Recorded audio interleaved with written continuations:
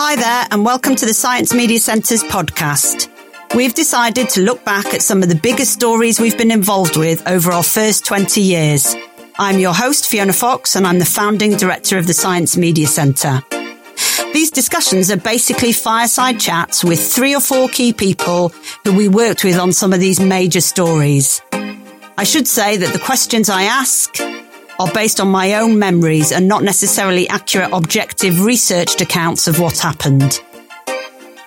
In this episode, we'll be discussing the controversy known as Climategate, and I'm joined by Professor Phil Jones, Simon Dunford and Emily Beaumont to discuss their memories of the time, the challenges they faced, and the reflections they now have. I hope you enjoy. So, as you know, this podcast is part of a series that the Science Media Centre are doing to mark our 20th anniversary. And it's going to be a kind of archive of some of the biggest, most controversial science stories that hit the headlines in the time when the SMC was operating. So, I don't think we could have ever done this series of podcasts without having a discussion about Climategate, which was one of the biggest stories that we dealt with. Certainly the one that kept me awake at night more than any other, I think. Seemed like one of the hardest science stories we ever dealt with. And Climategate is the phrase that some people, not all, use to describe the theft of, I think 20 years worth of emails. Most notably those of Phil Jones, Professor Phil Jones from UA. He'll introduce himself in a minute. And the hack took place in 2009, November 2009, which was just literally weeks before the big COP15 international meeting on climate change. So I'm going to ask our guests to introduce themselves, and then we'll start chatting about the implications of that and how the media covered it and what we were all doing to tackle this huge science story. So over to you, Phil. Who are you? Yeah, I'm Professor Phil Jones. I recently retired in 2016 from the Climategate Research Unit at UEA in Norwich. And I'd been there since 1976. And I was a soft money researcher for 18 years until UEA took me onto the staff. And in 2009, I was the director of the Climategate Research Unit. Great, thank you. Emily? I'm Emily Beaumont. I'm the environment correspondent at PA, the Press Association, and I had, in 2009, I'd been doing that job for 2 years. I'm Simon Dunford. I'm Head of Research Communications at UEA now. In 2009, I was a press officer in the UEA media team, and I've been doing that job for 5 years when Climategate happened. Great. Okay. And I'm Fiona Fox. I'm the Chief Executive of the Science Media Centre, and I'm also a press officer. I've always been a press officer, and I still do that. So I was handling media inquiries about this. So I thought I'd kick off by just asking you each to talk about kind of how you found out about these emails being hacked, and what was happening, I guess, in those first 2 or 3 days, what your response was, what you were thinking about it. Just paint us a bit of a picture. So shall we start with you, Phil? How did you find out? Well, I always used to get into work quite early in the morning, so I'd get a place in the car park. So I got in, and it was about 7:45 in the morning, and I was turning my computer on, and the phone rang. And it was a call from a New Zealand journalist. I can't remember who they were or where they were. But they asked me if I knew if these emails were mine. And I had no idea what he was talking about. So I told him to get back in touch with me an hour later when I got my computer on and had been able to find out what was going on, because I had no idea at the time what was going on. Wow. And did your heart sink? My heart did sink. I thought it might be something to do with the Freedom of Information Act requests we'd had over the past 2 years, since about 2007. But I really had no idea when he mentioned emails, because these FOI requests were for climate data rather than emails. And so you turned your computer on and did this confirm it, or how did you confirm what had happened? I turned my computer on and I got through to some news organisations' websites, no idea which. So I found out what it what it was about, and that there were 1,000 odd emails and etc. And I started looking at some of them. And then I involved a few other people who got in by then, and we were all trying to figure out what it was all about. And I think later that day, we then decided to tell the head of school in environmental sciences. It was the dean then, but it's a different structure now. And over the next 2 or 3 days, it got higher up the university system. And we did meet the Vice-Chancellor in the university registry at that time. Right. That might be the day later or a day or two later. So effectively, when you were looking on the news websites, there was already media coverage of your emails before you knew that your emails had been stolen. Wow. I think it must have gone up because we obviously on GMT here at this time. And we must have gone on sometime late American time. Yeah. Over to you, Simon, because you're obviously in the same university. So when did you hear about it? So I'm struggling to remember the exact day, like all of us probably, but I think, it was the Tuesday that the hack happened on the crew server, so we know that much. I don't think I heard on the Tuesday. I think maybe by the Wednesday or Thursday, I was hearing from my boss that the server had been hacked. And then we learnt about Gavin Schmidt having all of the emails dumped onto his blog site. And so, I heard, I think probably like maybe a day or 2 days after the actual hack had happened. And my first reaction, I suppose, was, hacks on university servers was quite common even then. So it didn't feel like a big deal at the time.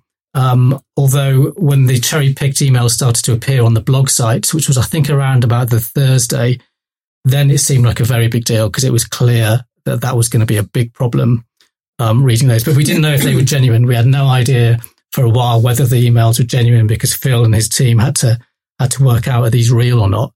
So there was a lot of confusion at the beginning. Wow. Emily? Yeah, so I was on one of the Greenpeace boats, Rainbow Warrior or Esperanza, which was parked up in the Docklands in London, because it was there as part of their the charity's pre-COP work ahead of going to Copenhagen for the big climate summit that was just a few weeks away at that point. And I remember standing in the cabin having a cup of tea with one of the activists from Greenpeace and one of my fellow journalists. And the Greenpeace activist was telling me, this has happened. And I just remember there being this huge divergence in opinion on how significant this was going to be, with the guy from Greenpeace being very concerned about it and saying this is massive, it's going to be a huge deal, it's going to disrupt COP, going to disrupt the climate talks. And the journalist just being, no, it's a storm in a teacup. There's nothing to this. It'll all blow over, sort of thing.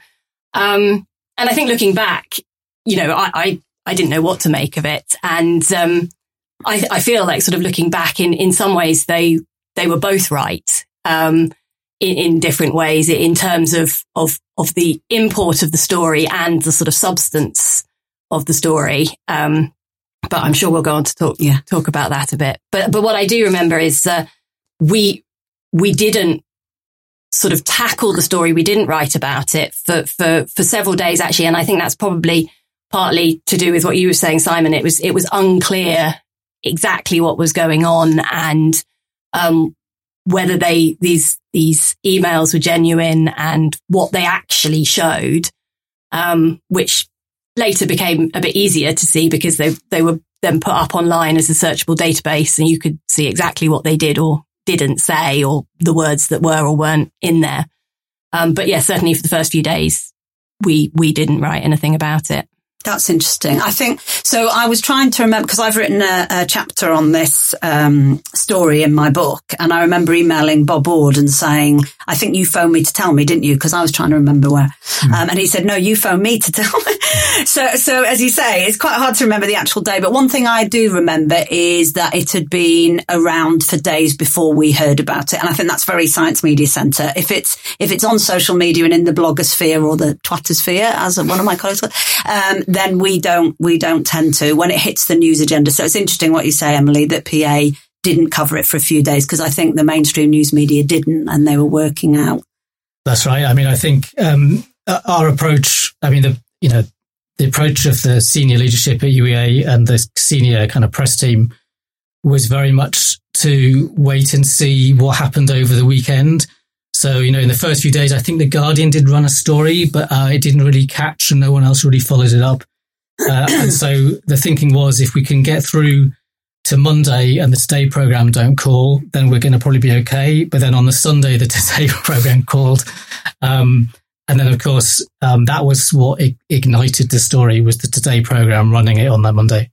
So that takes me to the next question, really, which is what we all did in relation to the media. I'm sure there was lots of things happening, but so I know in the Science Media Centre's case, already by then, we were quite formulaic here, story breaks. We go to our database, any scientist with the climate change keyword, and we ask them for their comments. But already that didn't work as planned. So many of the scientists were saying, I don't know what to make of these emails. I haven't seen them. I don't know if they're real. So I can't give you a comment. Actually talking about Bob Ward, who's the head of communications at the Grantham Institute at LSE, he ended up doing a lot of broadcast interviews in those first few days, because we were struggling to meet as you said, it all kind of kicked off on that day with the Today programme. A lot of calls were coming through and we couldn't do what we normally did. So we ended up kind of saying to these, just don't mention Phil Jones, don't mention the contents of the emails, but say something about climate science, because it was very clear to us that these emails were being used by skeptics to undermine public trust in climate data and climate science more generally. So we just felt like we just had to ask for these quite boring anodyne comments, in a way, of saying, this is what we know about the strength of UK climate science. But what were UEA doing? Because the other thing, of course, we did, which is pretty routine, is that we phoned you, Simon, and your boss, Annie, and said, can you get Phil Jones on the train now to the Science Media Centre to speak to Emily and all the other good science and environment journalists who were struggling to work out what to do. And we just wanted Phil to be there to interpret his own emails rather than... But, how did you react to that? I mean, I wasn't at the very centre of the kind of decision-making. It's first thing to say, really. So some of this is secondhand that I've heard and understood afterwards. But I think when we knew about the Today programme, it was decided to put up Bob Watson, because we knew Nigel Lawson was going to be on the Today programme launching. Well, I think we didn't know until we heard him launch the Global Warming Policy Foundation on that Monday as part of the story, part of this first Climategate story. So, but we knew we were going to be up against Nigel Lawson. So we put up Bob Watson as our main heavyweight. And tell us who he is. So Sir Bob Watson was an advisor to the Clinton administration on climate. So he worked in the White House. And at the time of Climategate in 2009, he was deaf for a chief scientist, I think. So we figured he was our biggest. But he was UEA as well. He was UEA, yeah. He was a UEA professor. Yeah. And he seemed like our best bet in terms of a media performer, very seasoned, could stand up to Nigel Lawson. So he went on and did a good job on the Today programme. And then during the course of that Monday, he did Newsnight, Channel 4, a few others. So we were putting him out to bat. Was my understanding of the strategy. Meanwhile, we were getting our phones were alight to an almost comic extent, and everybody wanted Phil. And the word I was getting was, Phil can't do it because and then you might want to talk about this, Phil, but you were very quickly kind of crushed by the pressure of what was suddenly an extremely enormous story. Yeah, can you describe that? I mean, presumably you still hadn't even read all the emails or got your head around it, but yeah, people like me were saying, get into London. The one thing maybe you weren't aware was that some of these emails went back 20 years, and I didn't have copies of them because I deleted loads of emails some years earlier to keep the system under control. It's different now. You've got much more space, but we didn't have the space then. Also, I was compass mentis enough to realize one thing, that my bank details and my credit card details were in these emails, but they weren't in any of the ones that were released. So we had to change everything that weekend. Going around Norwich, doing that as well. So there was that, and I did, but I some of the time I couldn't remember some of the emails. I think I clearly sent them, and sometimes you send off quick emails in the heat of the moment, and you maybe should wait a bit longer. I mean, I've certainly learned that lesson later, to wait a bit longer in replying to emails rather than just responding like you would in a conversation. Yeah. But I really couldn't cope when I wasn't up to doing the interviews, as Simon said.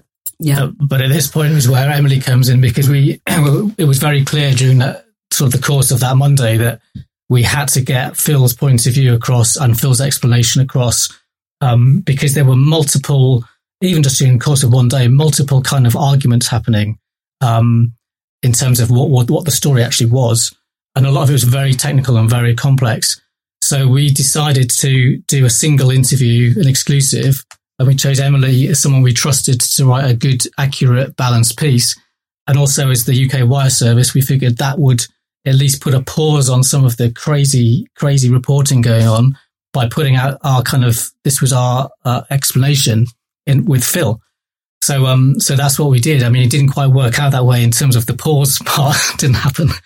But the interview, I think, went well, and we used it to just try and be robust about what the science was, and with some mea culpa in terms of the language used in some of the emails, and the frustration behind those emails stemming from all of the kind of FOI campaign against Phil.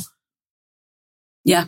Emily, do you want to? Yeah, so I got a call, obviously, from UEA saying, can you get on a train to Norwich and come and do this interview in person with Phil? And it's the only interview, and we're giving it to PA for the reasons that you've just described, Simon. And unfortunately, for logistical reasons, I couldn't actually go in person. And obviously, UEA wanted it to be an in-person interview, and so there was a brief sort of, well, we're going to go to another news agency, and I was like, well, okay. It's very old-fashioned now, post-COVID. I know. In the pre-Zoom world, we could just jump on Zoom. But in the end, it was agreed that we would do it on the phone, and I, in a way, I think that was a shame, because I think it would have been better for you, Phil, and also from a journalism point of view, to have been able to really sort of sit down together and sort of maybe even look at those graphs that led to the infamous comment about the trick to hide the decline. But we did this interview on the phone, and almost immediately that we'd agreed to do this interview, obviously, UEA then started telling all the other journalists who were ringing, no, we're just doing an interview with PA, just PA. So then my phone starts going off. Sorry about that. With the Daily Mail going, ask Phil about how it's affected him, and the Guardian going, right, I want a really technical explanation of what was going on with the tree ring data,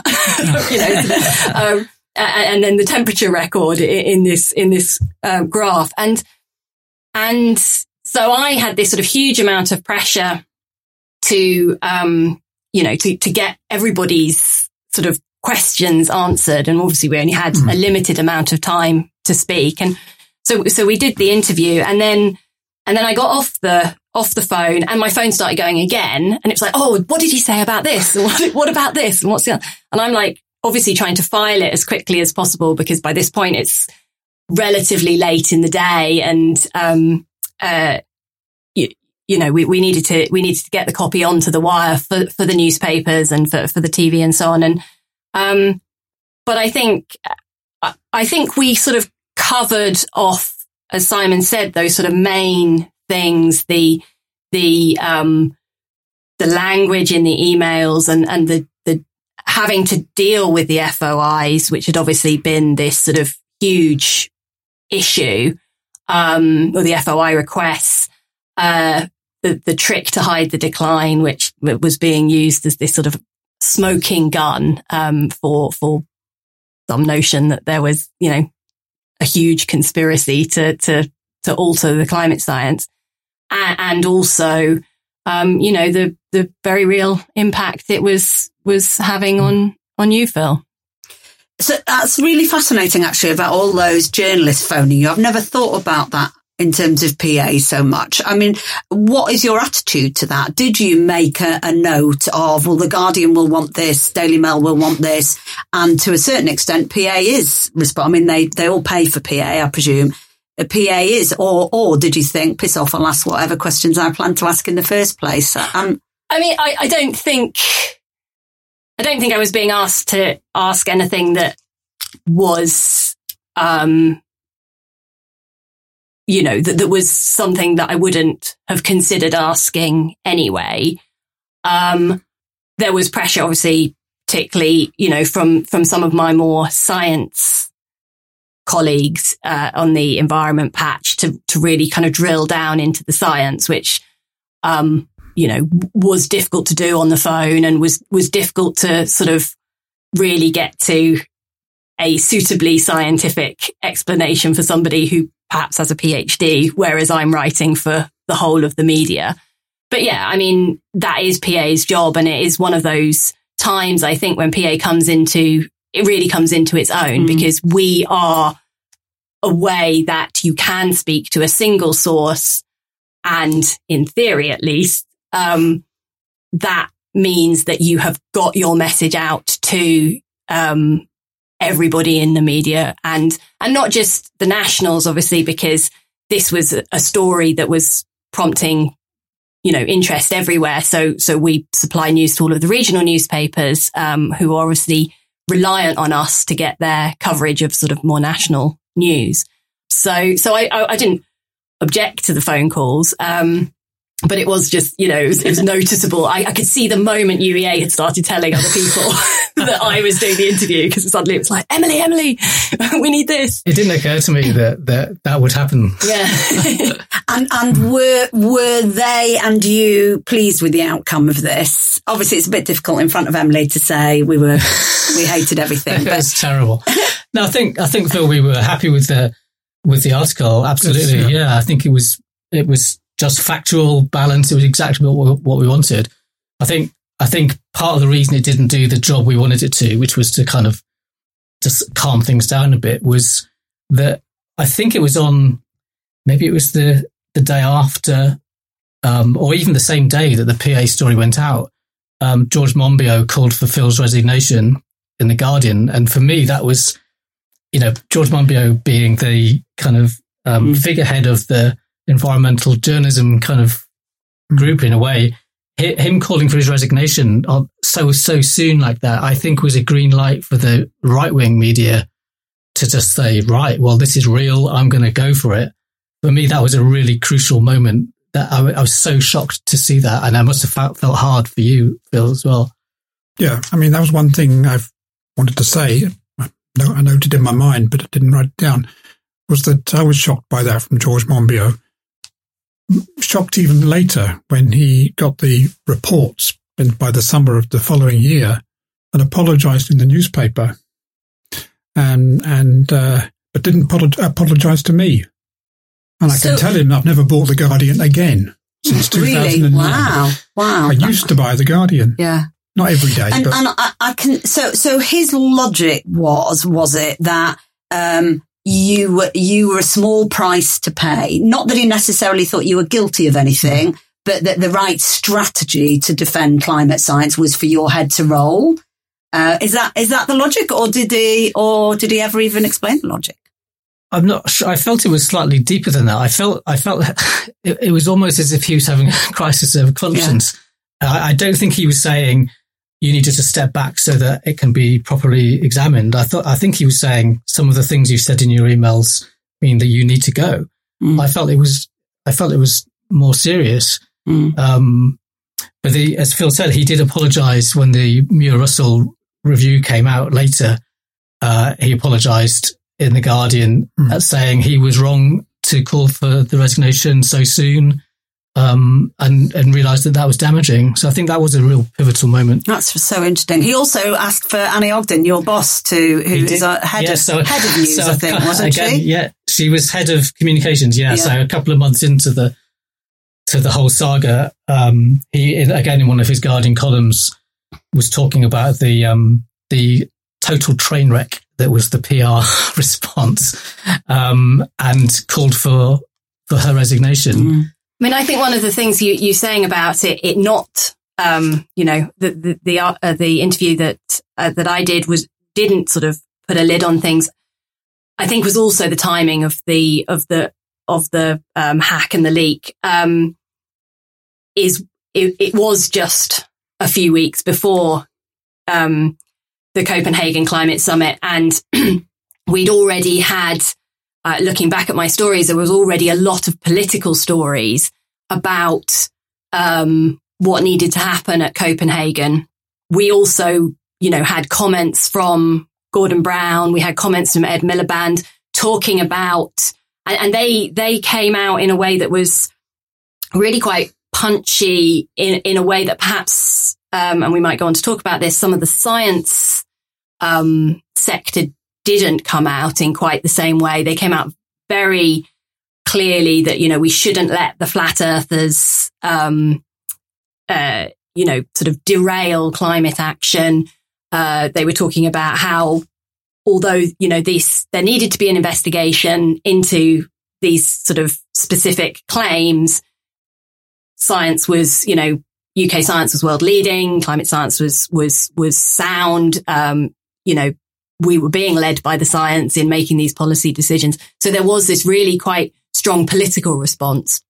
But of course, that just adds fuel to the story. Mm-hmm. So I think I'm going to move on in a minute to some of the kind of issues, I suppose, rather than the chronological events. But just to say a little bit about what the Science Media Centre was doing. So having failed to get Phil into the studio, I think our main role was just to keep getting environment and climate scientists to enter the fray on a daily basis, so that no broadcast interview, no print journalist would have to struggle to get a very good scientist to defend the science, and a lot of talking to different organisations about getting the other. So it was almost a bit, okay, let's accept there might be something wrong with Phil Jones's science.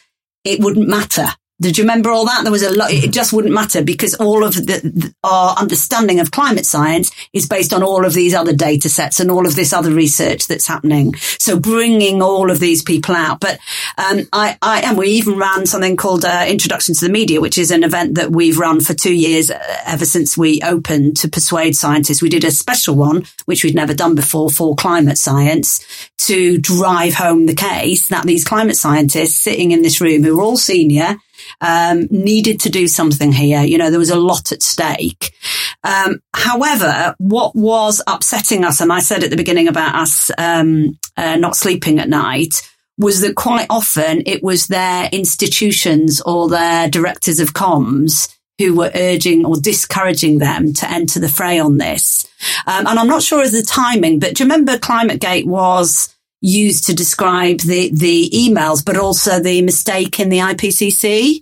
And Pachauri was defending it, and that he'd got something wrong from the grey literature, wasn't it? It was something that had been in a New Scientist article or something about the WWF report. I think. Okay. Yeah, and it got its way into the IPCC report as grey literature. So the two got combined at one stage, and then we had even more scientists saying, I can't say anything about Phil Jones's emails, and I can't say anything about whether Pachauri should resign or whatever. So I'm not going to do the interview. So that felt like a real struggle. And we started to approach the institutions like the Met Office. So which organisations would you expect in this country to be doing absolutely everything to wade in on the side of the evidence, the body of evidence, not individuals? And we thought, right, this is NERC and this is the Met Office and DEFRA, I guess.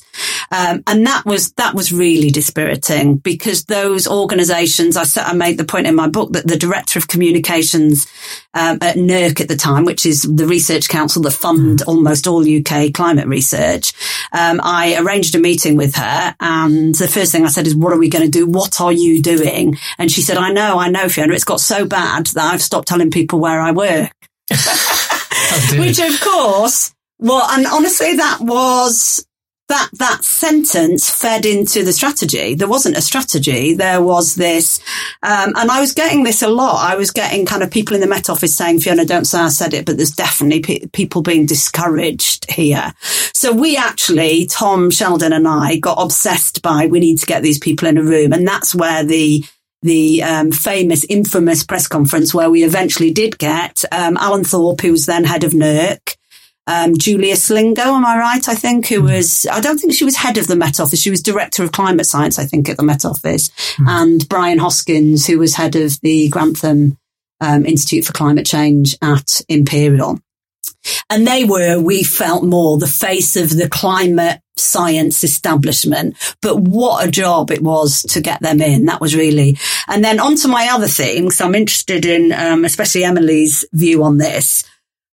In terms of peculiar things that happened during Climategate, at that briefing, I really remember it beforehand as well, with the journalists talking to each other about the pressure they were under from their editors, and people like David Schuckman and Tom Clark from Channel 4, I think, then just saying, my editor thinks that we've gone native. My editor thinks that we got climate science wrong. And so there was definitely a sense in which the environment and science journalists were feeling under pressure from their editors to show that they'd got this right. Do you see what I mean? So you were quite aerated, animated, and at that briefing, people were saying to me, like, it better be good. This fight back better be good. And afterwards, a lot of them were saying, no, I'm really disappointed. Is that it? Is that all they could give us? Because the three of them had decided not to address your emails, not to address questions about IPCC,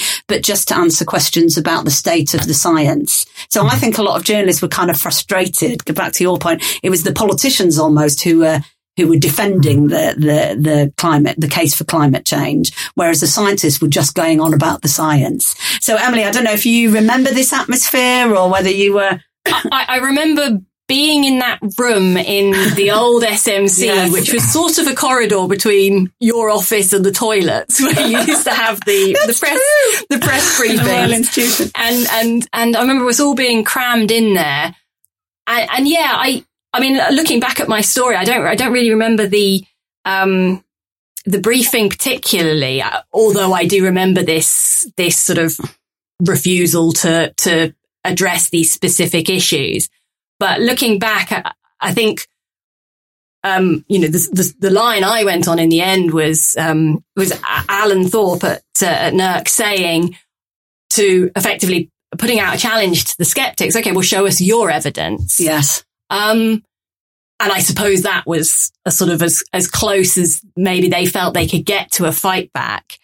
I mean, I think that, for me, the difficult thing was, it always felt that the basic premise of the story that came out of the hacked emails, that there was this conspiracy that, Phil and potentially hundreds of other scientists were somehow getting together and falsifying data to make climate change look like a worse problem than it really was. And doing this for reasons that were never clear, but seemed to imply, to get grant funding or whatever the reasons were, was always patently ludicrous. But there was enough in the emails when it came to starting to talk about the issue with the freedom of information requests and, some of the language and people feeling that they had been told to, that they weren't going to get what they wanted. And obviously there was context to that sort of got lost in the story, but that was sort of what let it run and in a way,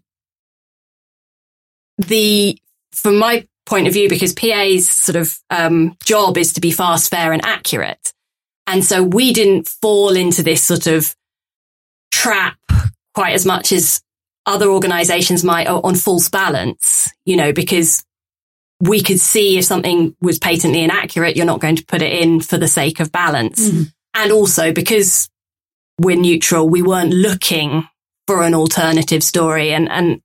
So there wasn't pressure from our editors to produce a narrative that did one thing or another.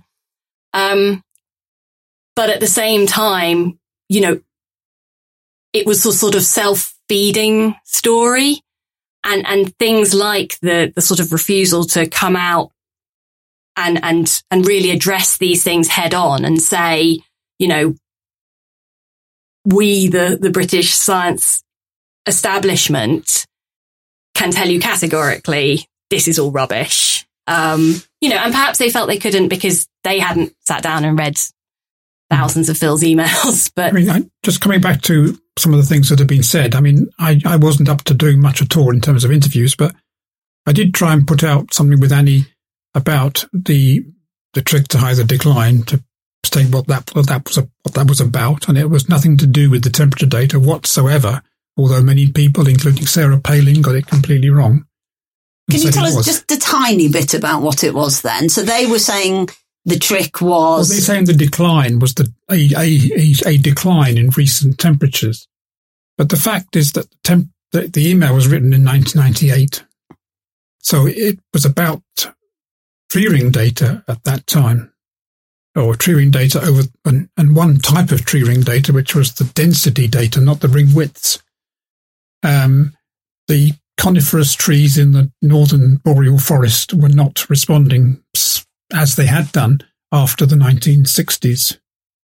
And so we made a modification for that in a paper, and we discussed that modification in a paper in Nature. So we were not hiding anything by putting something in Nature, and so my colleague Keith Briffer was mostly involved with that. And so I tried to explain that it went up on the website. We also put out some diagrams where we compared our data with the two American groups, showing how similar they were. And these are all in the scientific papers. You could find this out if you wanted to. And I put out something about people should be reading my scientific papers and not my emails, but that didn't go down very well. But it didn't with the skeptics, but actually I'm remembering when you're saying about all these different things happening, they probably were happening too late, but they were all significant. And I think back to Emily's point, if you've got science and environment journalists who have been following this for years and who everything you knew about it suggested to you that this wasn't a big conspiracy, but you needed stuff like this, didn't you? You needed your interpretation on the website of the trick to hide the decline, and then you needed the other data. So it feels to me like actually what you were doing was really important. But so over to you, Simon, on this thing, on my sense, whether we were just driving ourselves into a frenzy over it, I don't know. But do you think it's fair that we, Tom and I, were feeling like, where are they? Why aren't they? And NERC in particular, Met Office is government owned and it's always a bit more tricksy. But yeah, did you have a sense that you'd been a bit abandoned? There was definitely a sense around campus that there wasn't a particularly fulsome defence from partners. Let's put it that way. I think, I think it was, from their point of view, probably understandable because there was so much confusion, so much doubt. No one really knew what was real and what wasn't real. The story kept changing. So I wasn't hugely surprised, but there was definitely some glum faces from the senior management that were talking to the leaders of those organisations, and things like, as Phil mentioned, the data not being able to give. The story all became about you're hiding the data, or you've lost the data, or you've destroyed the data. I mean, every day was a different accusation, but we had these contracts, and the fact that we just couldn't give out the data did create real problems. But I do think, despite that, it was so good a story, and this is coming back to the editor's point of view. I think it was so good a story. Even if we've put out the data, even if we put Phil up, I think it just would have. We wouldn't really have stopped that story because it was such a great story. Just because it's all about taxpayers' money, and I found it really baffling that the specialists weren't being listened to by the editors. I mean, that's really worrying. And I just not sure that would happen now, but that seems such a strange sort of phenomenon. And we were getting front page stories with headlines. One of them was the greatest scientific scandal of our generation. And that headline was picked up and quoted by James Inhofe in US Congress, who was the arch kind of skeptic in Congress. And we had US Congress on the phone. I picked up the phone to US Congress to talk about the session they were going to be holding. And but they were picking up their stories from the UK media. So I think it was really the UK media's response was, present company accepted, totally overblown and did make things worse. And I'm not sure they've ever really taken any responsibility for that. So I think, yes, the response from the science community might not have been perfect, but I think the UK media's response was really over the top and made things much worse than they needed to be. Well, that was, we're being asked to move on a bit here. So that was one of the other issues that I wanted to raise, leads on from that, Simon, about the kind of row that developed even within papers like The Guardian about the prominence that was being given to this story. And I remember I was speaking at the World Conference of Science Journalists and got challenged in the audience because I'd defended Fred Pearce's writings on this in The Guardian. And there was Miles Allen was at that event and David Adam. And David Adam was an environment journalist who worked on The Guardian. He'd come from Nature to The Guardian, and they were really angry with The Guardian for because if people remember Fred Pearce, who is a ex-New Scientist environment, very highly respected, but he was writing pages and pages and pages, like 5, 6, 7 or 8 pages in the middle of it was almost a pullout, and in fact he turned it into a book. It was a five feature special run over 5 days, I think, and turned into a book. We knew it was coming down the track because we were helping them responding to all of their questions. But it seemed just absolutely baffling because the story was starting to go away. And then The Guardian of all people decided to resurrect it and just give it legs. We were absolutely dismayed by that. Yeah. I got an email at the time when the Muir-Russell report came out in July from David Adam, saying that there had been disagreements within the Guardian press room for the environment area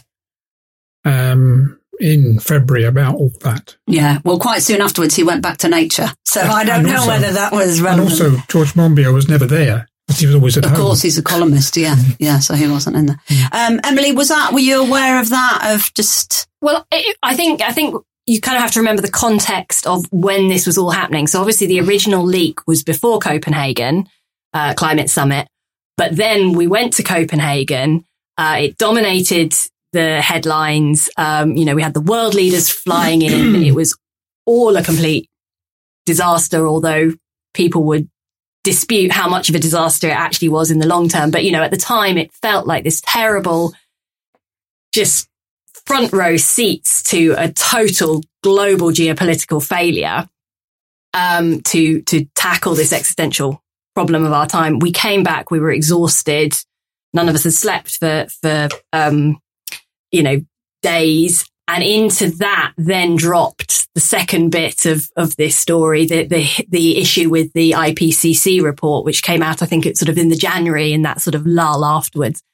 And also January is always traditionally quite a quiet time for the environment because, lots of things are in hibernation. So we're not writing about the kind of nice nature bits of the beat. So yeah, I do think, it did kind of run, and there kept being these sort of new twists, and every so often a new kind of angle came out. But I think a lot of that was, it's almost like environment had got really high up the agenda because of Copenhagen, but then had failed. And now there was this narrative of actually it's all, there's all this stuff going on that we'd all been sort of not talking about, or, there seemed to be a need to feed the interest in environment, but the stories that were coming were ones that kind of continued this narrative, this sort of story about that started with Climategate. And then obviously the reports came sort of thick and fast. And actually, all of the reports from looking back sort of, were all sort of exonerated the science. There were concerns, obviously, about some of the dealing with the FOIs, but yeah, but that sort of kept the story going, because every time you wrote this, the science has been exonerated, you then had to tell the whole kind of backstory. So it's almost like it kind of perpetuated it. So we're being moved on to the third and almost the last section. So I guess this is a hindsight type question, really, as to whether you think it was all a disaster or whether anything good came out of it. And I think hearing you saying, Simon, so strongly there that you were you were dismayed by the Fred Pearce thing, I think we were slightly thinking differently about some of it in the Science and Media Centre, in the sense that partly because we didn't think it was a good look for scientists to object to huge media coverage of this. There was just something when some of these scientists, and this was the argument I had with Miles, objected to media scrutiny of the quality of climate science, it looked like that had been part of the problem, that maybe there hadn't been enough scrutiny. And maybe that was because scientists, very important climate scientists like Miles didn't want that kind of scrutiny. So we thought, and generally, the Science Media Centre gave up trying to change the media narrative and the media's priorities many, many years ago. We don't have that influence to decide what they cover. So I think it was partly we can't change this anyway, but it was also, I think, a sense of, because your science is that good, because climate science in the UK, a lot of it is really, really good quality. Bring it on, bring it on. And if some of the journalists who used to come to SMC briefings before and get there worse than previously expected, London will freeze over if, and run back and file it, if they spend a bit longer at SMC briefings asking you, Phil, really putting you under pressure. And it just felt to me like climate science had nothing to lose from this greater focus on the science. So when you were saying earlier about some of the journalists wanted you to ask very, very technical questions about the science. And I kept feeling like the science is going to win out here because it's really good. And we just got to grit our teeth, not complain about the media coverage, privately always, but not publicly. And encourage scientists to just keep and definitely, just like with anything, I used to work for an aid agency. If there was a crisis somewhere like the Mozambique floods, for a year, the media were interested in Mozambique because there'd been an event there. And this was front page news. There was, science in the headlines is an opportunity.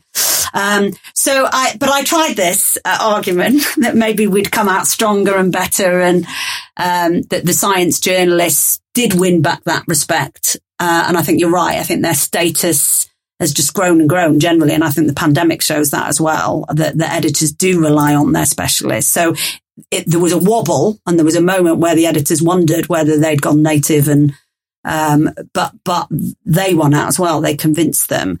But I tried this argument on Bob Ward and Robin McKee over a drink quite recently, and absolutely lost. As far as they were concerned, this had lost us maybe 5 or 10 years. It set back the kind of public understanding of climate science. And yeah, there was nothing about this that you could say was positive. So in our little hindsight bit, and maybe also what you would have done differently, when you sit now and reflect. So Phil, I don't know what you think. Was any of it positive? Quite hard for you to say that, I imagine. But it's all quite negative for me personally, yes, but I don't indeed. think it was that negative for climate science in general. How do you think the whole thing strengthened climate science then? I think at that time, in the 2009-10 period, we were going through something that was referred to in the following IPCC report in 2013 as a hiatus, in that there hadn't been much warming in the latter half of the 2000s. And part of that was as we were thinking about it, what was the reason for it? We were understanding more about why there's the ups and downs of temperature from one year to the next. It's not a monotonic increase. And in looking at that, we went back to look at some of the data in a bit more detail, and the Met Office did, particularly the marine data. And there's been a big issue with the marine data over the last 20 years, which is a dramatic change in how the measurements are made. So from from the 18th century, they're made by ships. So sailing ships and then merchant ships. But because of him wanting to improve weather forecasts, there was a load of autonomous drifters put round and other things, buoys in different parts of the world to try and improve the data coming in from the tropics and southern oceans. And that data is actually slightly different from the ships. And it wasn't until they had enough of it, enough comparisons, able to figure out that there was a slight difference, only about 1/10 of a degree Celsius, between the ships. The ships are too warm compared to the new data. And so that adjustment then gets rid of the hiatus that was talked about a lot in AR5, the 2013 IPCC report, and is barely mentioned at all. So it almost prompted you and the scientific community to look closer and scrutinize. To look closer at some of the data, yes. And we were trying to also to justify more of the adjustments we've made to the land data. But we were always aware that the land data was much more certain than the marine data. And the skeptics and deniers go on about the land data all the time, and they really got to get to what 70% of the surface of the Earth is, which is ocean. Just on the skeptics point, do you also think, I mean, we haven't really talked about this because we haven't had enough time, but you've all kind of slightly referenced with the FOIs and the atmosphere into which this happened, which was a lot of climate scientists getting a lot of targeting and a lot of hassle from climate skeptics. But do you think maybe the battle with the skeptics also had kind of played into this? Like, certainly there was a view around amongst some that we should never be talking about uncertainty at all, or admitting that we need to go back and reassess data because that'll be a gift to the skeptics. And almost our obsession with these. No, I think it's a bit different from that. I've been in this subject 45 years or more, maybe even 50. And when I used to go and give a few talks in the 80s, I was always told by someone who'd invited me that Joe's going to talk to me about the data. He doesn't believe that it's warming. He's going to have his view. Now, the internet has allowed all these Joes to contact one another and to build up more of a head of steam on various issues of climate change in terms of the temperature data, the size of the greenhouse effect, whether carbon dioxide is that important, etc., etc. And that I think those people were around in the earlier decades, but they didn't know about each other, and so our more greater interconnectedness has allowed this to build up. Just moving on from that point, definitely in 2009. You're right, Phil, that there was the technology allowed these communities to get together and have quite a voice. But beyond that, journalists were watching those blogs. I had to watch the skeptic blogs every day as part of my job because I knew that journalists were watching them and making stories. This was even before the hack happened. So certain like Climate Audit or Bishop Hill, those kind of blogs were being used to create stories in the mainstream media. And then, of course, when the hack happened, I mean, a lot of stories were picked up directly from the blogs by journalists. So it was as if that kind of, it should be a good thing, this kind of citizen science almost, but it was used in a way to create the first sort of instances of real false balance. I mean, no one used to talk about false balance really until then, and it was extraordinary to me how in the Today program on that first Monday. Why was Nigel Lawson launching his Global Warming Policy Foundation, his skeptic think tank? Why was that in the biggest news outlet that day? So it's all linked to the same thing, where this disproportionate voice is given to an extreme minority view, and so it was almost like the first fake news example, I think.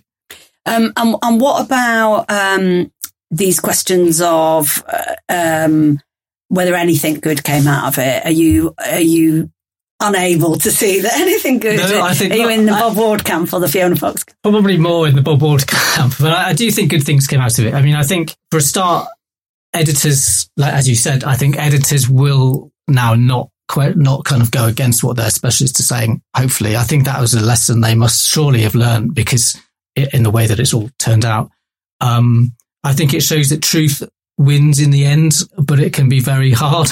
And it can have, difficult consequences for individuals. I think scientific openness has definitely won out. I think it would be, if Climategate hadn't happened, we may be not so far down the open access road. I think that had a positive impact on transparency in science. So, yeah, I think there was lots of positives. What would you have done differently? Do you ever sit around thinking about that, or? Only because you keep asking me. I was relatively junior, so I didn't really have the kind of the power to change the strategy. I think I've been thinking a lot about it. I think because it happened to a university, it was very bad luck. So a university is not, especially then, is not somewhere where there'll be a quick top-down response. It's all about collegiality and rational thought and discussion. So there was no fast decision making going on. There was like meetings with casts of thousands in them. Going back again with hindsight, I think there should have been speedier decision making. Got Phil straight down to London for a press conference in the way that we did with the second release of emails in 2011. So things like that. I was lobbying for that at the time, but I was too junior. So I don't think there's anything I'd have done differently. We were dealt a very, very difficult hand. Any final comments? I feel that in a way, looking back over the sort of 13 years since it's happened, there was definitely a real lull post Copenhagen and post the Climategate situation in environmental reporting and climate reporting. It kind of went off the boil. Editors, I think, once realised that actually there hadn't been anything to this story, and all of the sort of vindications came in with the various reports. The whole thing went off the boil, and it was really quiet for quite a long time. And it was only really with the next IPCC report in 2013-14, I think. And then in the build up there, because in 2011 in Durban at the Climate Summit, we got this roadmap to 2015 to Paris climate talks. So I think by the time we got to Paris, there wasn't, looking back now, it feels like that was sort of the last hurrah for this out and out attack on the integrity of climate science and the notion that somehow these basic physical principles weren't applying themselves, and that, yes, there's uncertainty, but, this is happening. And it feels like that Climategate almost was the last time that argument was really powerfully pushed. That's not to say that it hasn't been pushed since, and that there is now not to say that there isn't now a new counter argument to the we must take action. I feel like it peaked. That's fascinating, actually, isn't it? Because I think you're right. I can't remember a time where this fundamental science has been questioned in that big a way. And therefore, I guess, we can't answer this properly, can we? But if that hadn't have happened, would that have carried on? That those people saying the basic physics doesn't show that the climate is warming. And I think we were talking about this earlier, weren't we? That quite a few of the skeptics now emphasize that they accept the science, but that they don't think we necessarily have to do certain things in order to meet net zero, etc. But I wonder if maybe Climategate was in some ways helpful in subjecting the basic science to a global attack of the most extraordinary nature, and it proving, three inquiries come back and say the science is good.